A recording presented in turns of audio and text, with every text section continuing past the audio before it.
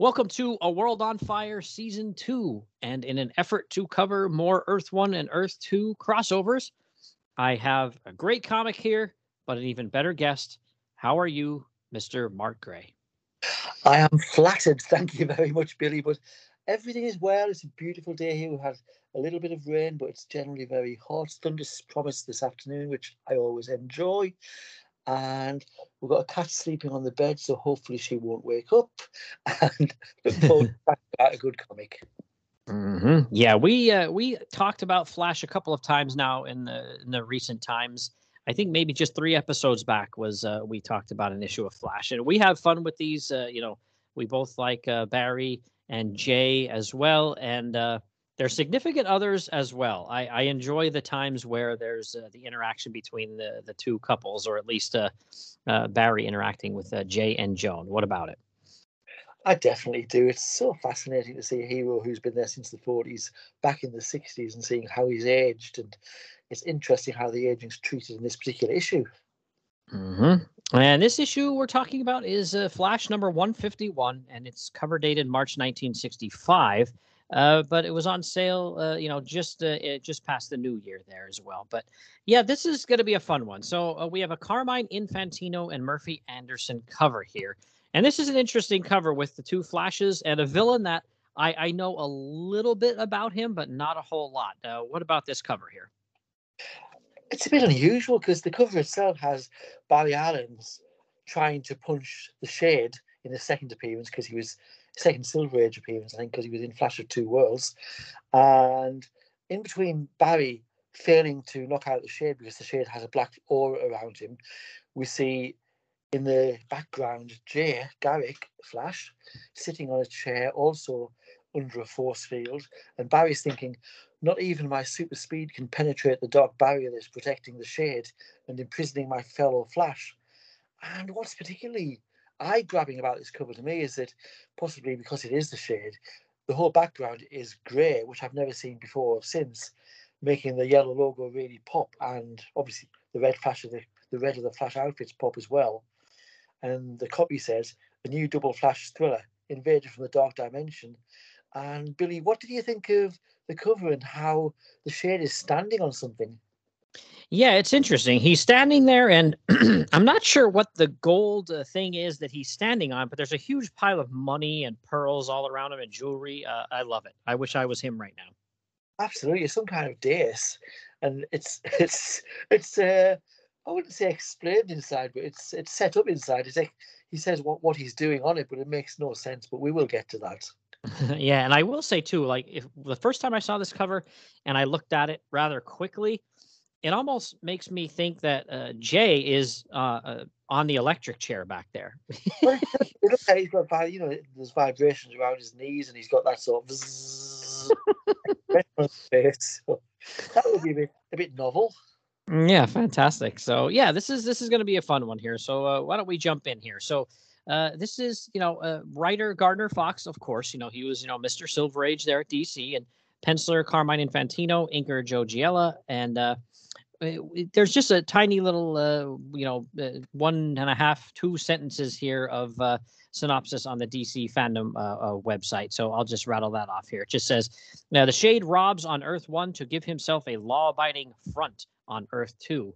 And then 2 Flashes may not be able to stop his powers, augmented by a dark dimension. So, so why don't we jump in here? This is quite a splash page here. So I will admit, at a couple of points, I did have trouble identifying these, I guess we'll just say, animals that are in this dark dimension shape. The one on the splash page here looks like a bear, though, right?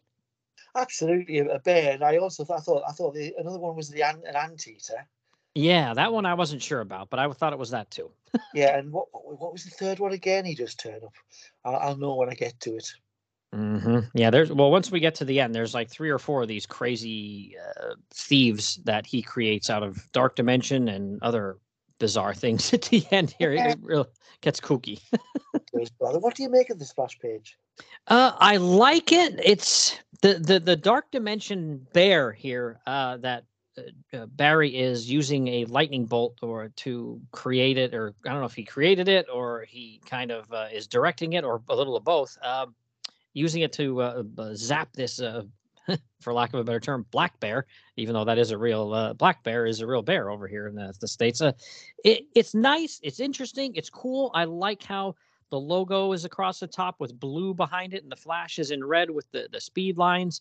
And we do see a little tiny plus, a guest appearance by Jay Flash Garrick. And I did I will say right out of the gate, I was just slightly disappointed because Jay doesn't really get a lot to do in this issue, but I do like the splash page. What are your thoughts? Well, I agree. I mean, Jay's size on the splash page is tiny next to the edge of the Flash logo, and everyone should have a tiny Jay, but that reflects his importance in the story because he basically gets a few pages.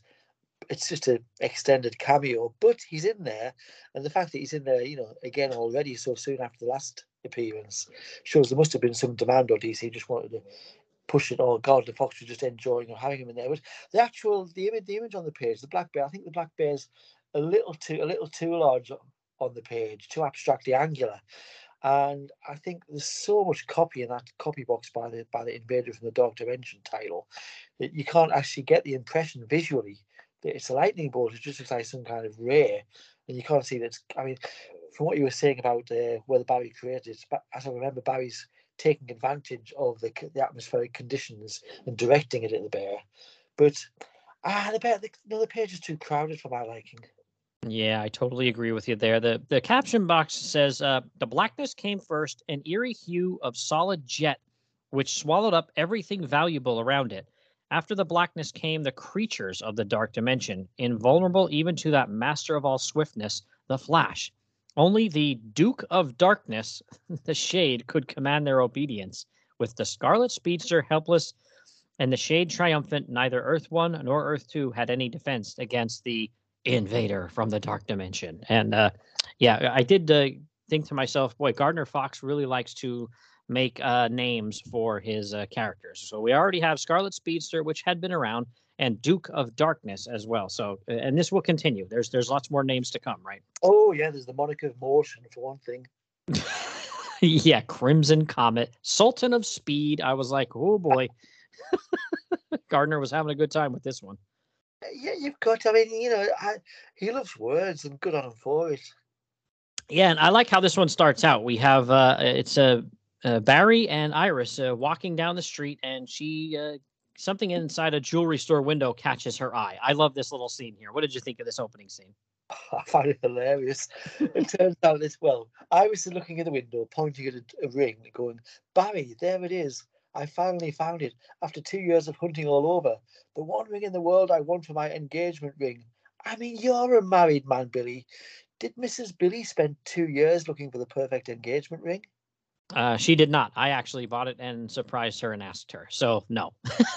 Yeah, that's generally what. I mean, I'd be interested to go back and have a look when Barry proposed to Iris and seeing. I would imagine he probably had a ring there and then for her.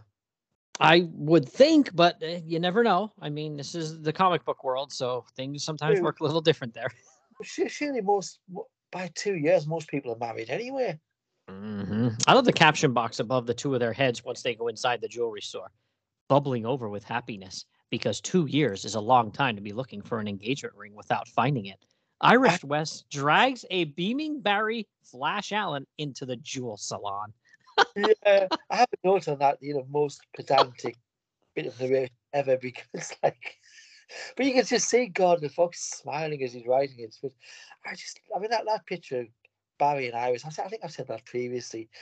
I mean, Carmine Infantino just made them such a good-looking couple. I mean, Iris' hair has been changed. Normally, she's got a bit of a beehive or a bun, and she's not looking quite so sharp. She's looking a bit more mumsy, frowsy.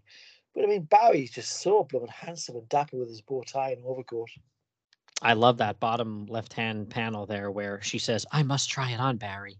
And I'm so thrilled. And look at his body language there. He's got his hands on his hips, like looking at it. I love that the way they drew him there. Absolutely, it tells a story, doesn't it? Oh, yeah. He says, "Me too. I was beginning to think you'd never own an engagement ring, honey. Let's see how it looks." And I thought, oh, so that means you were never going to get married there, Barry? What's odd to me is that you don't get a really clear look at the engagement ring that she's making all the fuss about throughout the story. I mean, okay, on the second panel of the page, it's there in shot, but it's in monochrome basically, and Hmm. it's like got a little head of Kang or something like that. But I just want a better look at this ring. Why is this the perfect ring? Well, I do find this interesting where she, is like, I have to try it on. And she's wearing some fancy gloves that match her scarf there as well. So she goes to take her gloves off, sits it down, and it looks like a little bit of an ink spot on the countertop, but it's definitely not ink. There's something unnatural about this, right? There is, as it says, the spot grows and grows swiftly and silently, encompassing the ring, so that when Iris reaches for it, oh, Barry, it's caught. Something has hold of it. I mean, that's an intriguing page turn. And you do turn the page, and there she is, like, oh my goodness, it swallowed up my ring. Barry, get it out. And he's trying, and it's like you said, it's growing in size. And then the jewelry store a salesperson is standing behind him too, looking like, what is going on? And I like how he is the first one to run out of the door and say, "I'll go get help." And Barry Well, stands there. yeah, he's responsible. He's the shop man. But I'm less impressed by how Iris is straight away. I'll go with the Clark, Barry. You stay put, keep tabs on it. Yeah, Mrs. Incredible. Oh, it's fantastic. Yeah, and he's once they're clear, he starts using his flash powers here because there's nobody to see him, even though he's still in his normal guise here. So he's like using his flash power to try to do something, and nothing happens. I can't even dent it, he says. And larger grows the eerie barrier until it fills the half of the store. And they are outside, I guess, at this point. And Iris says, "Barry, what a story for the picture news," which I thought was funny. I do, but I don't understand Barry's reaction because then he's thinking, huh? How about that? After hunting 2 years for a ring, after finding it, then losing it, her main concern is for the scoop she's getting for her newspaper. I guess I'll never understand women. I mean, that's the exact response she should have. She's a professional. There's obviously a good story here. The ring will be found or won't be found, but get the story. Yeah, I guess he still just wants her to be a starry-eyed girl that, forgot about her job because this is the day she found her ring. I don't know. But then we see he sees a something around the street corner, and he says, "Iris commands a street corner phone booth. People surround the storefront and alone, off to one side." And he goes, "Here's my chance to switch to the Flash." And I love that on top of page 4 there, where he's hitting the button on his ring, and it's costumes popping out. I really like the visual there. Yes, it's excellent piece of work. And it surprised me because I mean, I've read dozens and dozens and dozens of these early stories and pretty much everything after about issue 240 to the end 350 or whatever. And I just don't remember Barry not wearing the ring all the time. I suppose after he was married, he could do. And perhaps in the early years, he didn't have a ring with a lightning bolt on all the time. But it seems to miss the point of having a costume and a ring if you're not wearing it. Hmm. In Yeah. fact, did you know, yeah, the ring fixed up the lightning bolt is on the outside of the ring, isn't it? But still, Hmm. Yeah. To me, you just need to have it on all the time. yeah, just say it's just design, Iris. I like it. And the cops are here, and he says, "Everybody back." And Iris is thinking to herself, "I should have the ending for the story in a minute. The Flash just showed up." And no, that is not going to happen. You will not get the ending of this story in a minute because the Flash is very ineffective here, isn't he? He is rather. His body's a blur and he's trying to vibrate inside, but he just bounces off the weird ebon substance. And then he tries the friction of hands rubbed with super swiftness over the smooth black surface. This doesn't work. Then, and the awesome tension of feet drummed with the force of 1,000 trip hammers against the ebony material. Nor this. So, yeah, he's having a heck of a time here. And then he burrows underground to try to do something too, and that does nothing.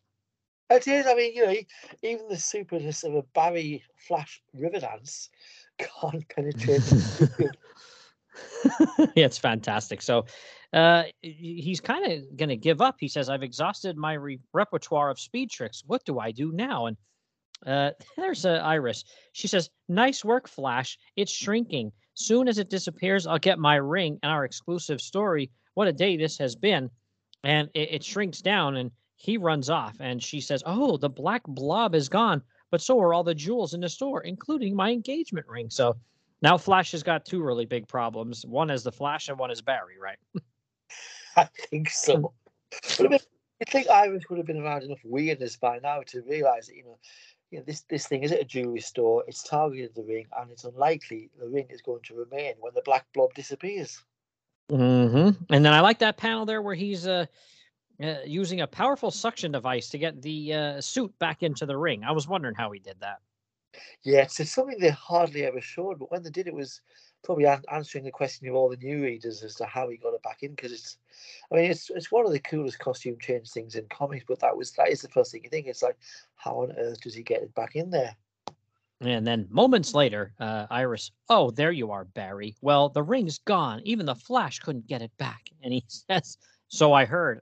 How about a drive around town? Might get your mind off of all this." So they drive around town. Actually, she drives him around town, which is interesting. And he said, the radio says, "To bring you the following news bulletin: strange creatures surrounded by a black barrier have been sighted in North End of Central City."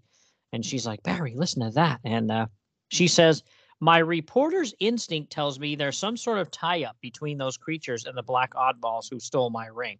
And I thought, yeah, I don't know if you need reporter's instinct to figure that one out, Iris. I don't know. I mean, when I did my training to be a reporter, it was we did really have courses on what happens when jewelry disappears under a black creature. She's hmm Yeah, and then she says, "Soon as the Flash hears about those thieving alien creatures, he'll be around to stop them. Barry, I'm going there too." And he says, "Okay, hon, but let me off first." And she's like, "Barry, you're a policeman. It seems that you'd want to help." And he says, "I do want to help, but I'm a laboratory analyst, not a field investigator. My job is to analyze information other policemen bring me. I'll go directly to the lab and help from there." So she's like kind of giving him the business about wanting to go and do his job. yeah, but on the one hand, yes. On the other, he doesn't know that any policeman has delivered anything yet, and he might want to go to the scene and see if he can pick up some evidence himself. Yeah, and here's where we get this other funky looking creature here. And I wasn't sure what this was supposed to be. I kind of thought like you did. Is this an anteater? What is this? Because this is one part of the artwork where I will say kind of, I won't say it fails a little bit, but I feel like it could be just a little bit more defined. Yeah, it's a slouchy thing. But I mean, when you've got the shade later on in the issue explaining what these are, I think he just says they're weird alien dark dimension creatures rather than creatures that he's transformed. Because presumably there's not really a lot of bears and anteaters running around the city unless they're at the Central City Zoo. So I think Gardner Fox intended them to be weird creatures, and Carmen Infantino just thought he'd base them on something on Earth. Yeah, and I like how the cops are just trying to shoot it, and Flash shows up, and they just say, "Okay, Flash, take over. We're getting nowhere against that nightmare." They just give up. I like that. It makes sense. And then I like that in the next panel you've got Flash, spinning forward, doing pirouettes and going, "I've set up shockwaves equal to those created by the small atom bomb, only they don't seem to bother it." It's, well, what's it doing to the rest of the city, It's like, Yeah, he just basically set off an atom bomb in the city. Well, way to go, pal. And on this page alone, we get Scarlet Speedster and Monarch of Motion. Here I thought, oh, here we go with the names, right? well, I mean, it must get boring to say the Flash all the time. But I do enjoy this page because it's the end of a chapter, and then we've got story continues on the next page, and we've got one of those patented Carmine Infantino extended caption hands pointing you past the advertisements. Always. Yeah, I love it. Well, and this is interesting too. So the Flash is like, "Hey, I can't stop this thing from robbing, but maybe I can prevent its getaway." So he kind of like digs a giant hole that for some reason the anteater can't see to not walk into it, and it falls into it. So he doesn't stop it, but he does manage to kind of capture it here, right? He does. It's like he's making a heck of a mess of the street. I mean, I might have tried to sort of do the old spinning, running around him, create a tornado or whirlwind, whatever, and raise him up into the air and carry him, I don't know, to the GLA headquarters or something. But no, Flash has just made a heck of a mess.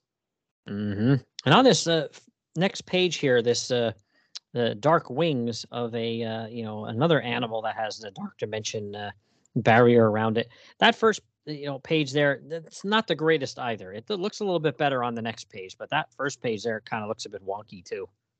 It is. I mean, you can see it's like an extended beak type thing, and scratchy little bird feet and perhaps wings, but it's not too clear. And also, there's a bit of a disparity between where we left Barry on the previous chapter, and here it's like, okay, the bear type monster falls into the pit. I caught it, and there's just Barry suddenly out into the countryside. Well, yeah, like he's at a park or something. Leafy suburbs, public park. Yeah, it's kind of weird. Because he was right smack dab in the middle of the city before, but okay. And he goes, got to track this one down, find another way of capturing it. And he says, while I can't make direct contact with it, I can battle it with a cyclonic-like wind. And he tries to use this cyclone to get it. And he goes, things are going my way at last. It won't be stealing any more statues while it stays put. So how does he keep that cyclone going to keep the bird trapped in it? I don't understand that. Well, it was one of his go-to moves, running and spinning around things. So he's just running in a small circle and somehow not burrowing into the ground at the same time. Yeah, because I just thought as soon as he goes away, won't the cyclone stop and it just get away? I don't know. I think so. Maybe he's hoping he wears it out. Well, we're back to the bear here, though, right? We see all of a sudden there's a bear now, and he says, "Oh, look, this one looks tougher than the other two combined." And he goes, "I have my work cut out for me against that monstrous thing," and it's a bear here, so he has to fight a bear. Exit pursued by bear, Flash style. It's very, very, very weird. The whole thing. It's such an abstract thing for the Flash to be fighting, because you've got no dialogue from these creatures. They're just black blobs on the page. I mean, perhaps God thought he'd give Carmine a bit of an easier job this issue, whereby half of a lot of panels are just black blobs. And he's having no effect on the bear here, but he stops for a moment, and the caption box says, "Suddenly, the Scarlet Speedster cuts off his super speed stunts, and he's thinking to himself, I wonder, that dark cloud on the horizon and that bolt of lightning, maybe the weapon I need to stop that Colossus." And I love Iris's dialogue here. Flash, what are you gaping at? There's nothing up there to help you. I mean, what? He's not even married to him at this point. What are you doing to help? Yeah, I'm thinking, who's the superhero, him or Iris? I'd be like, listen, Iris, pipe down. I'm the superhero here. Let me figure out how to stop this. How does she know there's nothing up there to help him? Absolutely.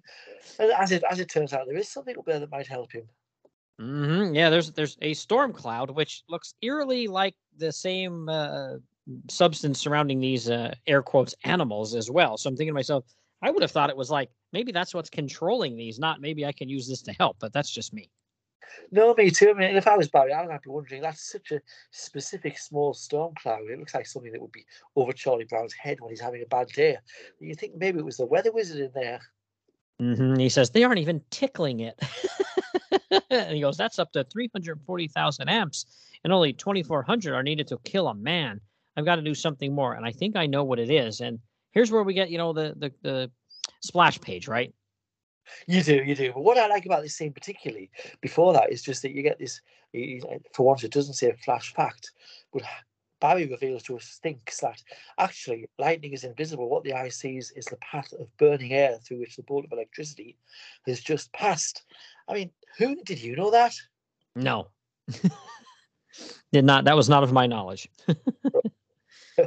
What can we do with that? But yes, I mean, okay, he manages to direct the lightning bolts down, and that's quite appropriate because Barry Allen is all about the lightning bolts. And he does something to the alien creature.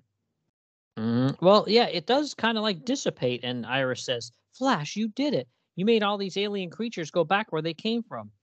Now, how about going after them and get my ring back? And I thought, that's what you're worried about, Iris, getting your ring back. And these things are running roughshod through the city. Absolutely, but she's just not going to show up in the next panel. She's even more pathetic. She's going, I was counting on you so much. I guess I'll never wear an engagement ring now because there's no other one like it on this earth. Yeah, so on this earth is an interesting way to put it, right? It is, right, because that gets Barry thinking, hey, wait, on Earth 1 maybe, but how about on Earth 2? And he thinks of his buddy, his adventures with Jay Garrick, who's the Flash on that Earth. And there's a little editor's note that says, "See Flash 129, double danger on Earth." And he thinks there are doubles of practically everything on those two Earths. So there's a good chance there's a duplicate Iris Lost ring on Earth too. And at no point does he say, maybe going to Earth 2, Jay can help me defeat this menace. It's all about the ring. It is rather. Well, she's worn him down, Billy. She's worn him down. Poor Barry. But the next page, he says he's walking into the lab and police laboratory, and he says, "I noticed that whenever I came close to those alien creatures, my body started vibrating in an odd manner. By analyzing those vibrations, I may come up with some clue as to their origin." And I do like this part. It's kind of like in older Batman comics where he does the detective work, or he's in the Batcave doing work to figure things out. I really like this part here. Oh, it's fantastic. I mean, it would have been pretty good if Gardner had spared a panel in the previous few pages to have Barry note at that point that he's having strange vibrations. But here we are. He's having them. He's doing some work in his lab, and the art just looks fantastically moody at this point. Really, it looks like 1950s Carmine Infantino work I've seen, and I love it. Yeah, it's really good. Like, it's shaded, but you can still see everything what's going on. Like, Barry's working, and there's a light above him, and then he has these. I'm not sure what those things are he has there. It almost looks like they're like kind of like readouts from a computer, which we know that's not the case though. But that's really really good. Yeah, because he said, I record the vibration still lingering in his body on a punched card. And to me, they look like the sort of things that, you'd put in as early computers or have them in the pianos that played themselves, pianola. But I don't know what it does, but Gardner's, he's selling it. I believe it. It's working. And it also does an editor's note telling you about Flash 123, Flash the Two Worlds, because that was the last time he tangled with the Shade. So yeah, right, pretty cool, huh? Absolutely. I mean, we know he's attuned to vibrations, so if it's something as specific as the Shade's vibrations and they're particularly weird, he would notice them.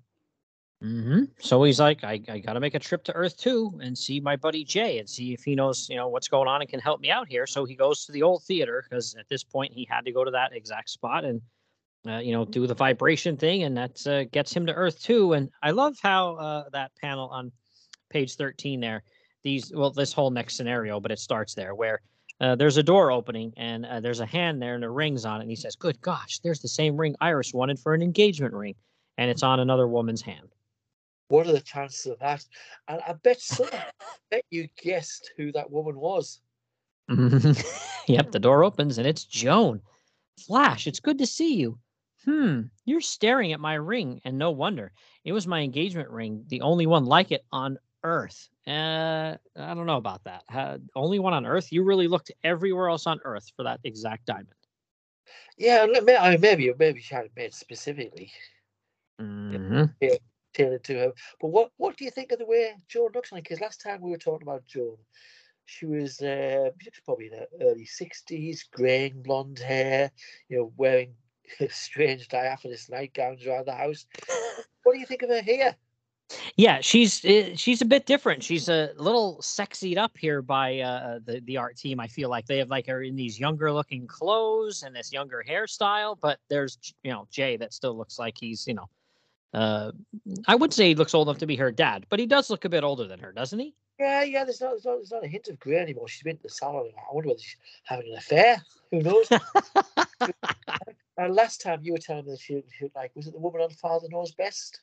Yeah, I cannot remember that actress's name, but yeah, the way they had, kind of the hairstyle and made her look like very not grandmotherly, but very motherly. And she doesn't look that way here. She looks like, like she's got these tight pants on and she's got this like blouse on with no sleeves. Like she looks like she's, much younger.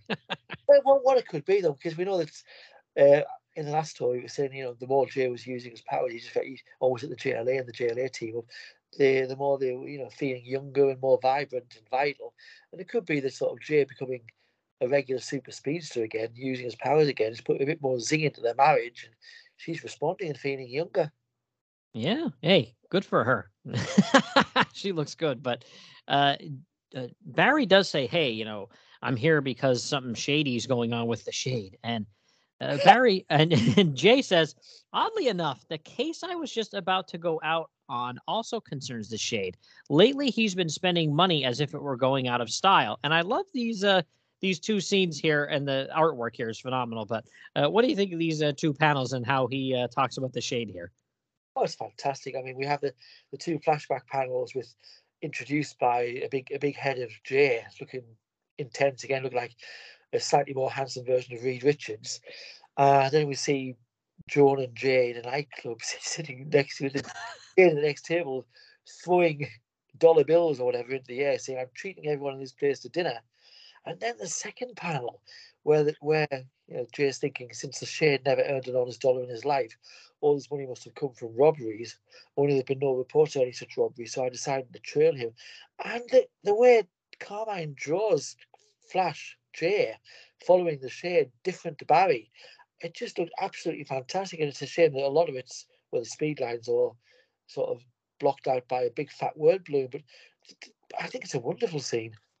Yeah, that bottom panel looks like something out of a horror or mystery noir kind of comic book. Really eerie with the cityscape in the background, and there's like a wooden fence there, and the Shade walking with his cane, and then the moon is there with some clouds. I really like that. That whole bottom half of that page to me is absolutely phenomenal. It's why I love Carmine Infantino, and you know either if it's Murphy Anderson or Joe Giella, whomever inking him from this era. I absolutely think he was one of the top guys in the comic book business. Oh, superb! I know in the later years, he wasn't that popular with a lot of readers because, well, it also was always a lot more rough hewn at times because different unsympathetic inkers or Carmine inking himself. But here, yeah, with the slickness of the early '60s inkers, it is, as you say, phenomenal. Yeah. So I do love then how he says the next page, he goes, sure enough, I caught him visiting an art dealer, a fence who turns stolen goods into cash with a rare Cellini or Cellini, maybe, vase. And he runs in on him and says, hold it. That's the Cellini cup. There's only one like it, and it belongs to a foreign museum. And he says, on the contrary, Flash, it belongs to me. And he says, the museum's, let's just say I'm too clever for you, Flash, because he says to him, Flash Jay says to him, the museum still has its cup, yet that one is a perfect duplicate of it. I don't understand. And he says, let's just say I'm too clever for you, Flash. So Jay then, we're back to him talking to Barry, and he says, now, of course, I understand everything. The Shade has been robbing on Earth 1.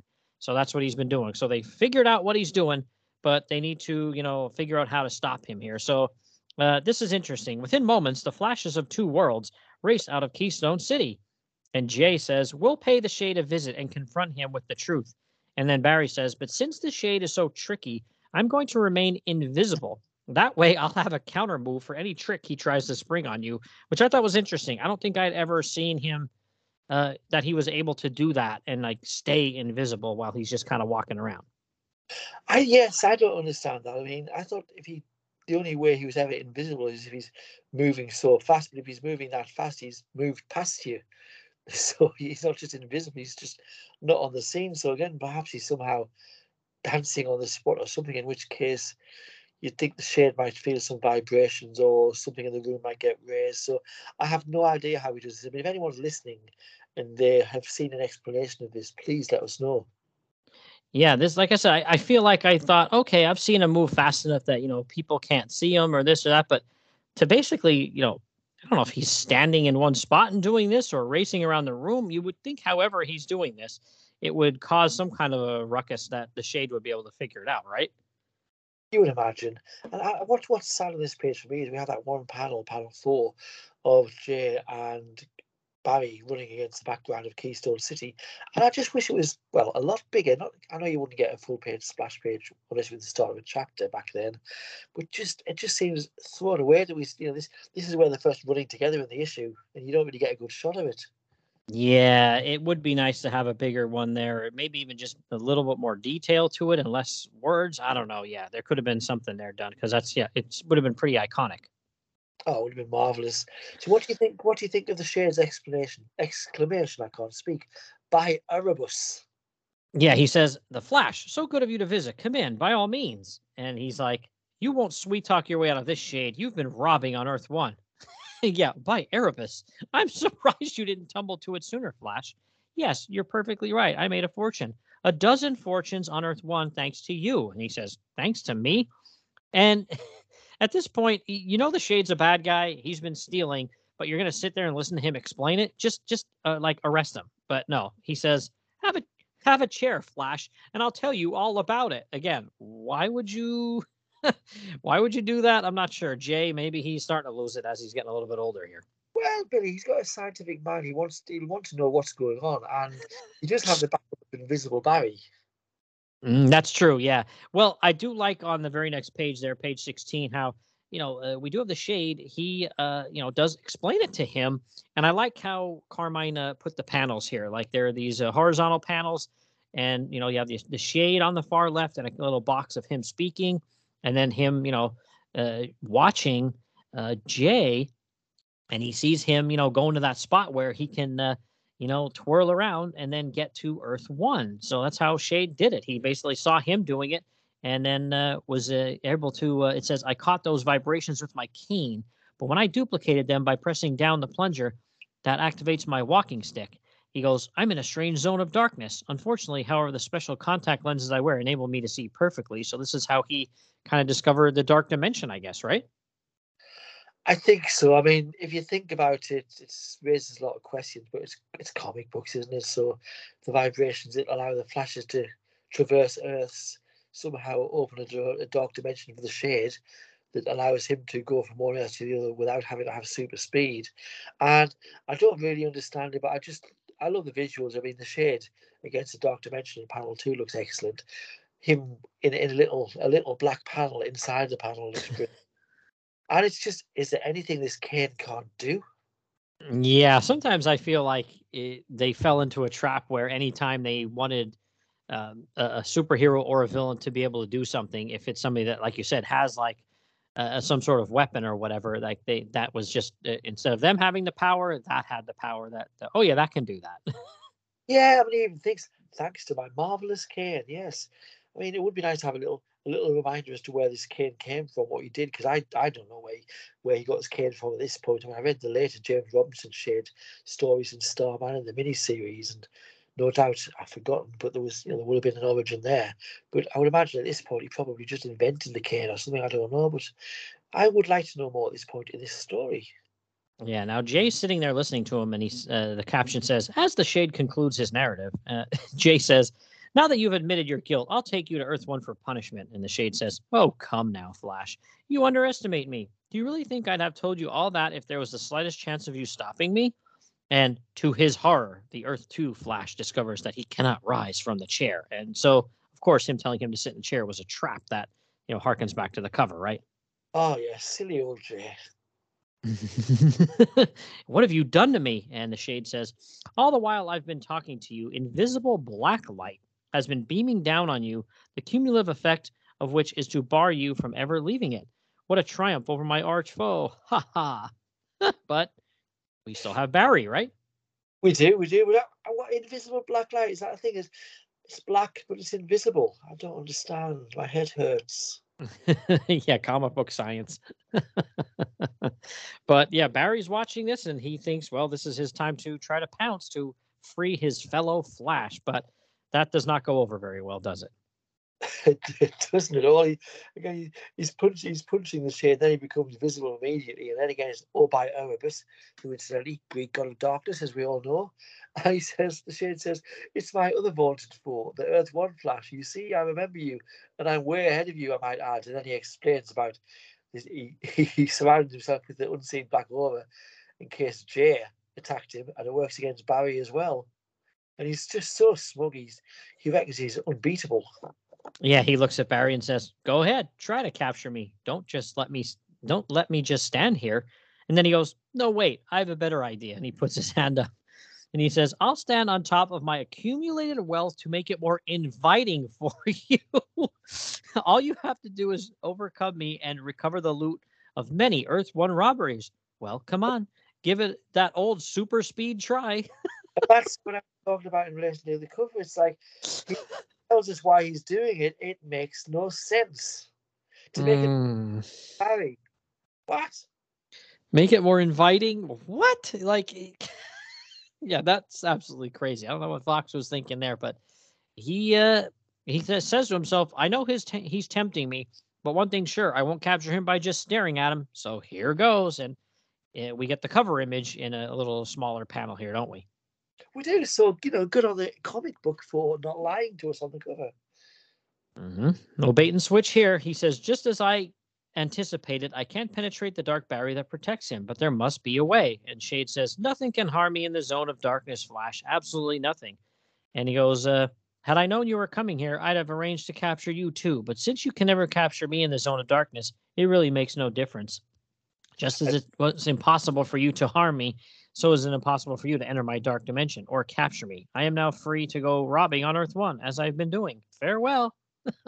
And how fantastic is that image of the Shade Mm. going yourself into going from Earth 2 to the dark dimension? It's just so fantastic. There's just this squiggle with a face. Yeah, it's really kind of creepy and like eerie how he's like dissipating. And I do like too how the angle that they are showing it at. It's like on a bit of a 45-degree angle there, right? Yeah, really, just a little spot of extra dynamism on the page. And then, despite all his boasts, I'll find a way to beat him and free my fellow Flash. And story continues on the following page, and there's another one of those pointy fingers. Often part three. I love the way that the title has been the title lettering has been just brought home as the beginning of each chapter. It just looks really dynamic with Invader from in a mustardy background, and then Dark Dimension purple on black. It just looks excellent. It's not even particularly fancy fonts. It's just a bit of italicization, different angles, block letters, but it looks fabulous.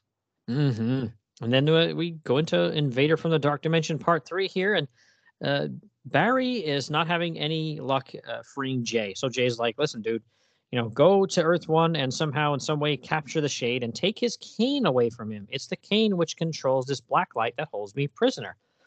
So then he says, "You're right. I hate to run out on you like this, but the sooner I get after the Shade, the sooner you'll be free." And he says, "Good hunting and good luck, Barry." And wow. Okay. So here's this craziness back on Earth 1. So how in the world did they come up with this? I don't know how the Fox and Carmine Infantino came up with these. So there's some kind of it says, "Where the ground shudders and splits apart under a battering from the dark dimension, an eerie air quotes man of anthracite coal rises out of a fissure in the ground." What do you think of this? He later joined the Thunderbolts, didn't he, as charcoal for Yeah, this is really weird. And then the next one, miles away in the Central City Museum, an empty suit of black armor begins to move with metallic stiffness. So a suit of armor starts chasing people. Alive. Yeah, let's get out of here. And then this has to be the craziest one. Oh, yes. Black 8 balls? Like what? Where did how did this happen? God has been on the snuff. A queer figure formed of black 8 balls clicks along the superhighway. It's just the best thing ever. Yeah, and like the head is an 8 ball, like a pool ball, and so's the body, but they're like these enormous sizes compared to each other. And then the one, I guess it looks like two of the wrists are also 8 balls, and the rest of it looks like black 8 balls, but you can't see the white circle with the number 8 in it. But that is crazy.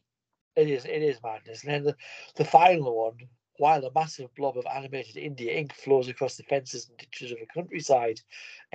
What?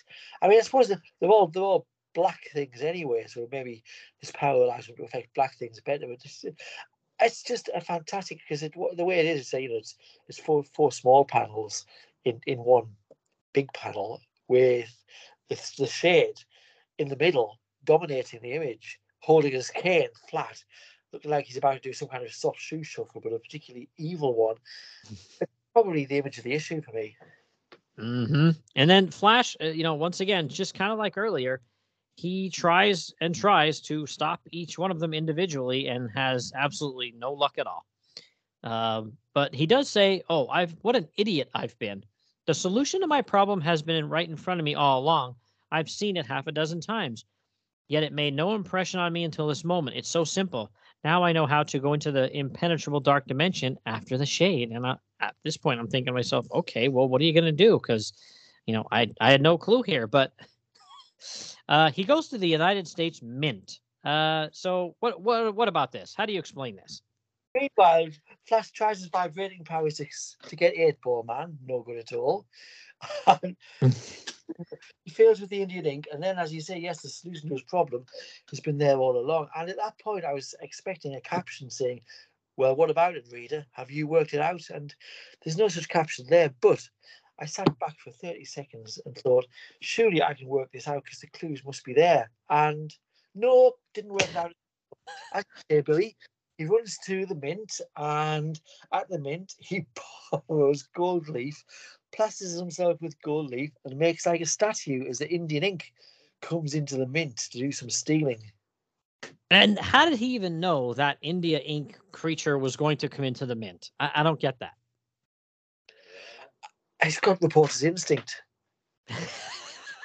And it's wild because isn't the who's the other Flash, the evil one? Isn't he yellow like this? Yeah, Professor Zoom. Eobard Yeah. 4.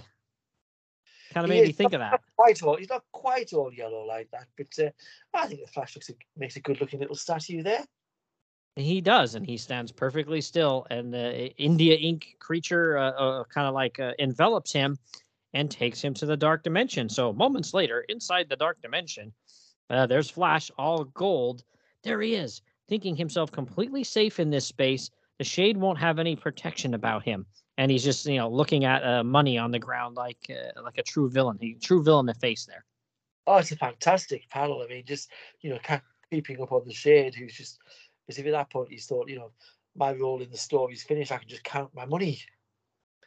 And then instantly, the Sultan of Speed vibrates so swiftly he sends a rain of gold leaves over his Earth 2 foe. Oh no, the Flash! How did you glub? I love it.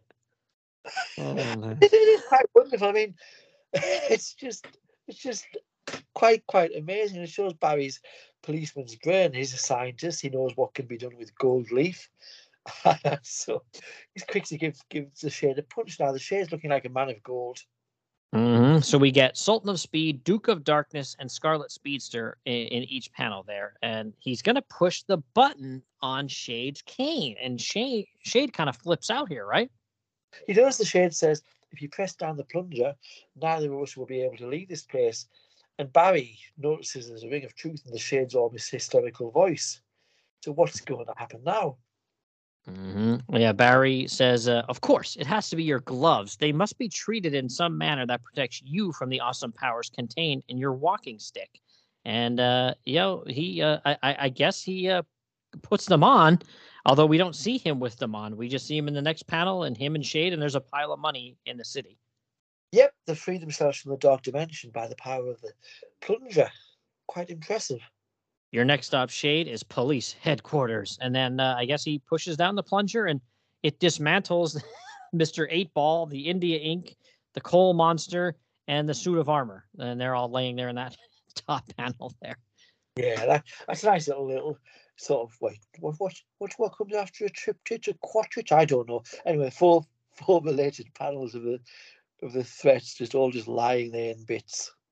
Mm-hmm. And then he goes back to Jay and says, I'm going to leave this cane with you, Jay, with the Shade in an Earth 1 jail, and his cane in Earth 2 will be safe for some time to come. And Jay says, I never doubted for a moment you'd succeed, Flash. And then he knows how good Barry is. Mm-hmm. And then what about this final caption box and dialogue here? What about this? Well, it's just, I mean, Iris has a reporter's instinct, and she just seems to have no idea that Barry is the Flash. And she's saying, when we're married, Barry, you just have to ask the Flash to be your best man after all he's done for us. And Barry responds, yes, dear, and thinks, I'll face that problem when I come to it. And that's just a fantastic setup for a story later down the line. I don't know whether it comes, but, it's like, I want to see what happens on the wedding day. Yeah. So, but I mean, I guess this issue is, the official engagement then, right? I'm not actually sure. I may have a little look, because from the way Iris is talking at the beginning of the issue, she says, I've spent 2 years looking for the engagement ring. She must know that he must have asked her to the point of her thinking, I need the right ring. So, although maybe engagement wasn't until she puts the ring on. I don't know. I don't know how American ladies worked in the 1960s. Yeah, I was just like, hey, wait a minute here. Did they just, is this it? Like, we're now seeing the engagement here? Like, wow, cool. But yeah, this is a really fun story. Like we talked about before, these Silver Age stories are so much fun. You know, Fox, he has a good knack for writing fun little punchy stories like this. And like we said, too, the art by Infantino and Giella is just, it's fantastic, right? Oh, it's a hugely entertaining. I mean, I wouldn't say, as we said earlier, the best team up between the Flash and because there's not enough actual team of action between them. But it's always great to see on the page, Jay on the page, because he just looks so good. In fact, at this point, I think I like Jay's costume better than Barry's, because Barry's is all science fiction slickness, and Jay's is a bit more, again, a bit more solid, rough hewn 1940s fun. But it's good that he's in there. I mean, I was really constant sort of amusement with being so weirdly obsessive about the engagement ring, even for a 1960s chick. And I mean, I think there might have been a few too many threats in terms of the Black Beast. I mean, I would rather have just had the four creatures that came along later, like 8-Ball Man, have dominated the issue. But it was great fun. You never know what's going to happen next. The story makes sense on its own terms within the pages. And again, the Shade is such a perfect villain for Carmine to be drawing with his black head sock. It's just fun all around, Billy, as you say. And I've been reading these in the Flash of Two Worlds Deluxe Edition, a small hardcover DC put out just a couple of years ago. There are two more in here that I definitely want to cover with you, my friend. Issues 170 and 173, that both look absolutely phenomenal. So at the very least, I want to get those two. If people want to kind of read ahead or read along when we get there, I definitely want to at least cover those two as well, you and I, before we bow out into some other project, right? Absolutely. Maybe after we've done that, we could do the wedding issue.